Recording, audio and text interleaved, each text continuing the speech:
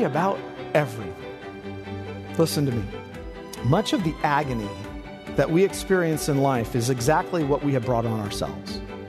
It is that we have not, in many of our choices, lived by faith. Most of our worry and fret is because we've tried to take the hardships and the burdens of life on us and carry it ourselves in our own wisdom, not trusting the Lord to direct the steps. Take the bull by the horns, you're going to get gored. If you're the captain of your own ship, prepare to sink.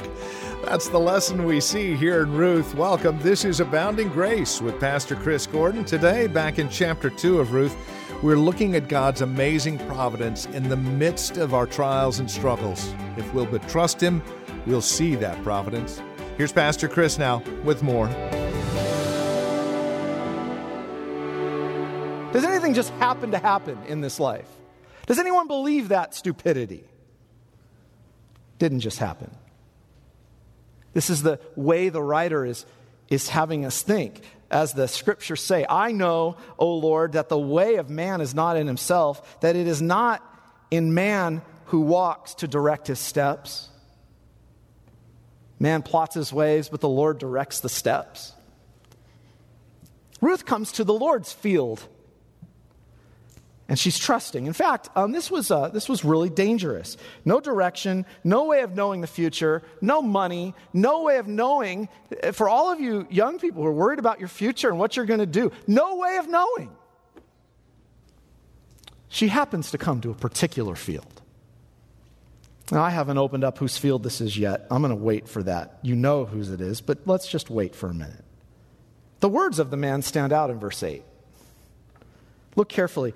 Do not go glean in another field or leave this one, but keep close to my young women. Let your eyes be on the field that they are reaping and go after them. What a shaming moment for Israel. Do you see the story yet? This is exactly what Elimelech and Naomi didn't do. When everyone was doing what was right in their own eyes, the besetting sin of Israel was they looked to everyone else for deliverance. They looked to everyone else. They looked for all the answers elsewhere, not just for the nations, other pagan nations to defend them against opposition, but other nations to feed them. And they took matters into their own hands to do what? To find food. And in their hearts, they went to the fields of Moab. There's a big reason Proverbs says, trust in the Lord with all your heart. Lean not in your own understanding, acknowledge Him in all your ways, and He will direct your paths. She did. I love that the Lord shows us a good way in the midst of all the failures that we see in Scripture. She trusted the Lord. And what happens? He directs her steps. She happens to come to the field of this man named Boaz. And the whole thing is a scene of grace. It's a whole scene of God drawing this young Moabite and leading her and guiding her. It's beautiful. It pictures exactly what it means to come to the fields of the Lord. What is the will of God? What's the will of God for life? Oh, we know that in terms of the revealed will, but the sort of mysterious things that we're supposed to seek out and try to find of what we're supposed to do and how we're supposed to go and where we're supposed to be and what we're supposed to do in life, often we can't see the road ahead of us. We don't know exactly what the turn will be. We don't know exactly how or where He will lead. The story of the book, however, is presented to us as a picture, when I say, of people doing what's right in their own eyes. Ruth is presented as the opposite way of a person going after the Lord's will. Naomi told her to turn back to her gods. Did she listen? I couldn't help but think, I wonder if this was on Jesus' mind. When He was preaching in the Gospels, and He said in Matthew 13, the kingdom of heaven is like a treasure hidden in a field, which a man found and covered up. Then in his joy, he goes and sells all that he has and buys that field. There's a play here on field that the author's working with. Keep your eyes on my field. Keep your eyes on my field. Hasn't that been the problem of the church? We worry about everything. We worry about the future. We worry about our provision. We worry where we're going to go. We worry how we're going to be cared for. We worry about who we're going to marry. We worry about everything. Listen to me. Much of the agony that we experience in life is exactly what we have brought on ourselves.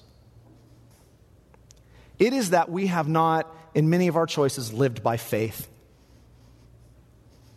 Most of our worry and fret is because we've tried to take the hardships and the burdens of life on us and carry it ourselves in our own wisdom. Not trusting the Lord to direct the steps, even though that's His promise that He'll do that for us. It's not always easy to trust the Lord. Oh, I know. I'm not grandstanding up here. It's one of the most difficult things to do, isn't it? Trust in the Lord with all your heart. But think about it. If Naomi and Israel viewed the Lord so intimately involved in their lives that when they made a bad decision, His heavy hand chastised them for wrongdoing, how much more when they trust in the Lord and seek His face will His hand of help and grace and mercy be upon them? He is intimately involved with His people. She happened to come to a certain field. Come on. I want to tell all the young people wandering aimlessly through life, struggling with the will of God, to all of you who fear, the Lord will be your keeper. Did you hear me? The Lord will be your keeper. He'll preserve your going out and your coming in forever. Keep your eyes on His field. Keep your eyes on Him. Listen to Him. Anytime people are living and doing what's right in their own eyes, they're not in His field. His kingdom, His church. You always see it. When people are living in their own way, the last field they come to is the church. They stay away from it out of their life as far as they can. A lot of people in life suffer hardship because they're doing what's right in their own eyes. What is that like today? It's similar to running somewhere to escape all the hardship of your life. It could be to a bottle, it could be to anything. And when you do that, what's the last thing? Is the priority when we move on? The Lord's field. God is showcasing His mercy to Ruth, wanting you to see it. You know, think of the situation where Naomi goes, loses the husband, her sons marry unbelievers. Now, I know Ruth's going to be the most remarkable redemption story here. That's not guaranteed in every circumstance. In fact, that's not the rule. You know, a pastor said to me years ago when he was preaching, not to me, he said to the congregation, but always stuck with me.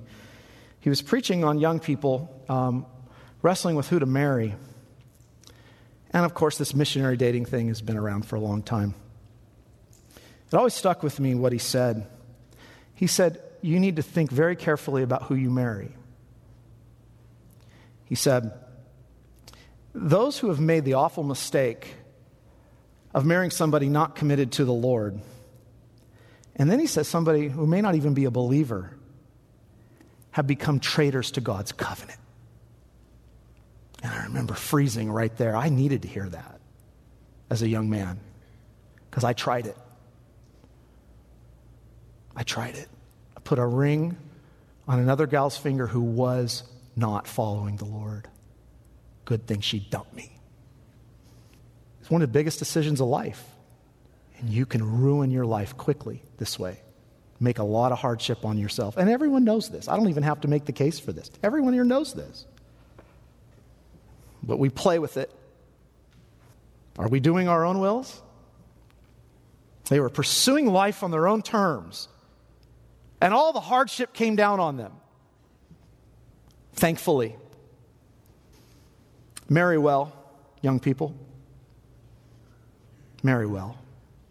Will you hear me?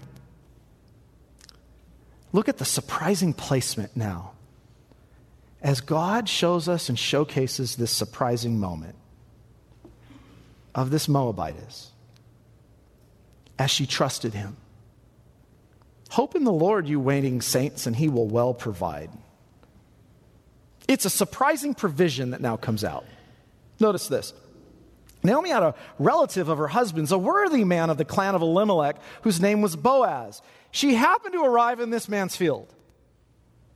The first thing that's highlighted is the character of this man. He's a remarkable man. In verse 4, he came from Bethlehem. He said to the reapers, "The Lord be with you." They answered, "The Lord bless you." This is a good man. This is a gracious man. This is a compassionate landowner. Is a marriage about to happen here? See the teasing?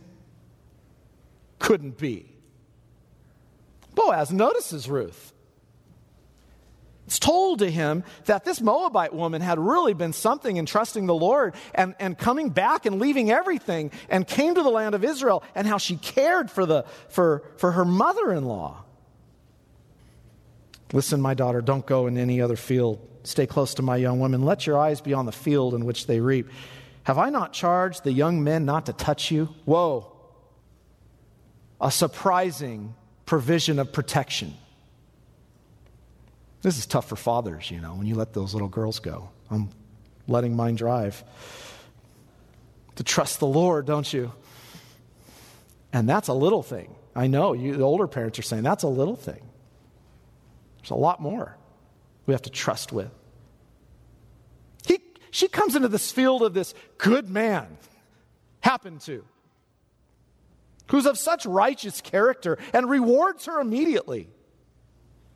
Look at verse 10. She said to him, "Why have I found grace in your eyes, that you should take notice of me, a foreigner?" Notice a little weak, alone Moabite in the Lord's field, as opposed to the field of Moab, is totally protected under his sheltering care. He who dwells under the shelter of the Most High will abide under the shadow of the Almighty. I will say to the Lord, my refuge and my fortress, my God in whom I trust, for he will deliver me. He will protect me. But then comes the emphasis on what got Elimelech and Naomi in trouble to begin with. Come, verse 14. Listen, isn't this great? Eat my bread. Eat my bread. Dip your piece of bread in the vinegar. And he gave her a seat among the reapers, not the gleaners. The reapers, this poor outcast foreign woman, ate to the full, even having leftovers, drank freely from the vessels of water. Have a seat at my table. Dip your bread here. Be full. Verse 15. And when she rose up to glean, Boaz commanded his young men, saying, let her glean even among the sheaves, and do not reproach her. Let the grain from the bundles fall purposely for her. Leave it that she may glean, and do not rebuke her. So she gleaned in the field until evening, and beat out what she had gleaned, and it was an ephah of barley. Without her knowing it, behind the scenes, Boaz is ordering everything. You take home an ephah of barley. That is like taking home a half of year's wages then. Oh, but wait, running to the fields of Moab seems so much better, doesn't it? This is like the parable of the prodigal, eating the pods which the pigs ate, thinking that leaving his father's house was better. All because he was dissatisfied with his father. Unbelievable. A good father. A father who loved him. A father who cared for him. A father who gave him everything. But he wanted the inheritance. That's all that mattered. Give me the inheritance and I'm out of here. Give me my money and I'm out of the church. That's what people live like. So he went and tested it. And he lived in riotous living. And one day he awoke as he's eating the pods that pigs ate in the pigsty. What am I doing here? I'm going back to my father. And the father comes running when he sees his son. There was a robe around. Was it angry with him? He was bawling. Put a ring on his finger, and he fed him. Israel. Oh, Israel. This good God brought you out of a bad field. It's called Egypt. Delivered you from bondage, and you wanted to go back. And then your whole way, you didn't trust him. He rained down bread on your doorsteps. You didn't trust him. And then you got bitter to him at Marah. You complained against him. And you said, this God's no good to us. You didn't provide for us. What? They say that Augustine's most famous line, right? We're restless until we find rest in you. We've heard that a million times. How about this one? We are bitter people until we're satisfied in the Lord. Look at his care. Look at this gracious landowner through Boaz. Protection, provision. What could she have imagined that would have been better than this? And that ends on my last brief point here of the surprising provider. Notice it. She gleaned in the field until evening. She beat out what she gleaned. It was an ephah of barley. She took it and went up to the city. Her mother-in-law saw what she had gleaned. She brought it out and gave her what food she had left over after being satisfied. And her mother-in-law said to her, where did you glean today? Where have you worked? Blessed is this man who took notice of you. The man's name is Boaz. All of a sudden, bitter Naomi is revived. In 1 minute, her bitterness is gone. After all that pain. Did you see verse 20? Blessed is the Lord. That doesn't sound like the woman of the first chapter, does it? Blessed is the Lord who's not forsaken his kindness, notice, to the living and the dead. God's not against my husband for taking him. God's not against me. He loves us. I see it now. Oh. What do you see? What changed Naomi from bitterness to praise was an understanding. She thought, in her failure of the Lord so badly, and in the sins that her family had made, it proved that the Lord was against her. This is a big moment in this book. That the Lord was out to get her. You read Judges 2 today. Why do you think God kept sending judges? Was he out to get them? Was he not pleased with them? Well, if they're going to go worship other gods, who would be? This is the Lord. But in the darkest moment of providence, this is what we do to the Lord. We don't listen to what he's saying to us. God was not attacking her. God loved her. And God loved Israel. He made a covenant with them.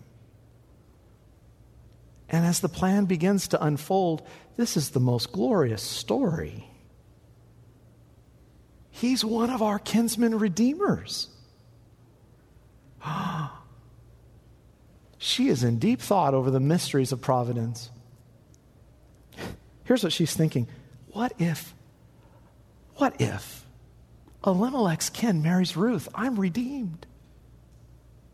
In Old Testament law, a kinsman redeemer was obligated to buy back his relatives if they fell into debt or slavery, or if a close relative lost and died, he would marry the widow and raise up a child from the brother who had died.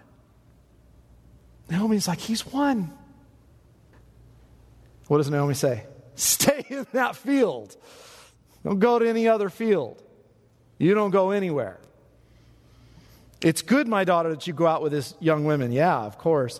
That the people do not meet you in any other field.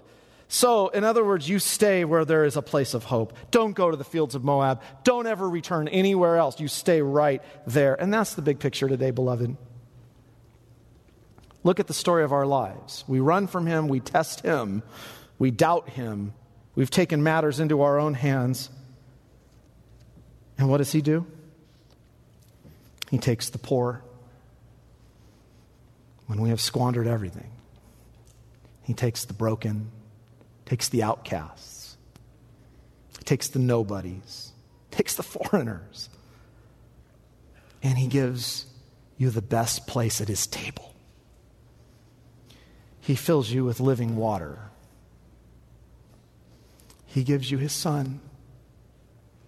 He gives you Jesus. What do you lack? What do you lack? A kinsman redeemer? Are you kidding? We know this story. Somebody bought us back with a price. He shed his blood and died for us and bought us back to bring us to the table, to give us food and happiness and joy and comfort, all because of his chesed. This word's all over this book. His covenant loyalty, his loving kindness to a bitter people. And showcase before us our two parents of the Lord Jesus Christ, if you will. Jesus calls us to himself. Trust me. I love you. I've done everything necessary to save you and buy you back. When you pray to your Father, he's going to care for you because what I've earned for you. He's going to provide for you. He's going to shelter you. Why are you living in fear and fret? Come to me, says Jesus today. I'll give you the rest you're looking for. Remain with me. The kingdom of heaven is like a treasure hidden in a field, which a man found and hid. And for joy over it, he goes and sells everything that he has, and he buys that field. That's a field worth staying in. Let's pray. Heavenly Father, you are good to us beyond comparison. We don't even fathom the depths of your kindness and goodness when we are such rebels. Is there anyone here today who still wants to live in another field? What foolish choice. Thank you for your grace and mercy in bringing us home. Thank you for filling us with every good thing. But most of all, thank you for redeeming our lives through the blood of your Son, a good Savior, a kind Savior, one who intends good to us. We offer you our praise today and ask that you would receive it, for we know we're not righteous in and of ourselves. May, O Lord, by your grace and mercy, we learn to trust you in all aspects of our lives. Thank you for saving us by grace.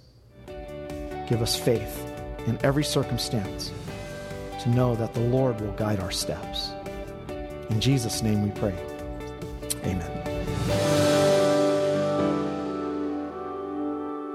And amen and amen. Well, we thank you for taking some of your valuable time and spending it with us here on Abounding Grace with Pastor Chris Gordon. We do trust that our time together today has brought about some real encouragement in your walk and relationship with Christ. We'd love to hear from you. You can always reach out to us and let us know how the broadcast encourages you in Christ. Now, there are a couple of ways of reaching out to us. You can visit us online, agradio.org. That's agradio.org. Or by calling 888-504-8805. If you have questions, write them to us, questions@agradio.org, or use your voice memo app on your smartphone or your device. Record your question, and again, mail it to us, questions@agradio.org, and we'll do our best to answer them as they come to us. Abounding Grace Radio is on Facebook, Twitter, Instagram. You can visit our website for links to the platform that you like to follow. And if you have an interest in redirecting some of your financial resources to Abounding Grace Radio, well, we are listener-supported. You, along with others, have seen the value of this program, how it speaks into your life spiritually. So if you're someone who sees the value of this program for your growth in Christ, well, get in touch with us. As always, no gift is too small or too large. One-time gift, recurring gift, it all sustains this broadcast here on this station. You can go to agradio.org and donate online securely, or call 888-504-8805, or send your donation via mail. Abounding Grace, P.O. Box 732, Linden, Washington. The zip code is 98264. Again, thank you for taking some of your valuable time and directing it our way. It's greatly appreciated, and we trust you've been encouraged in Christ. Until next time, God bless.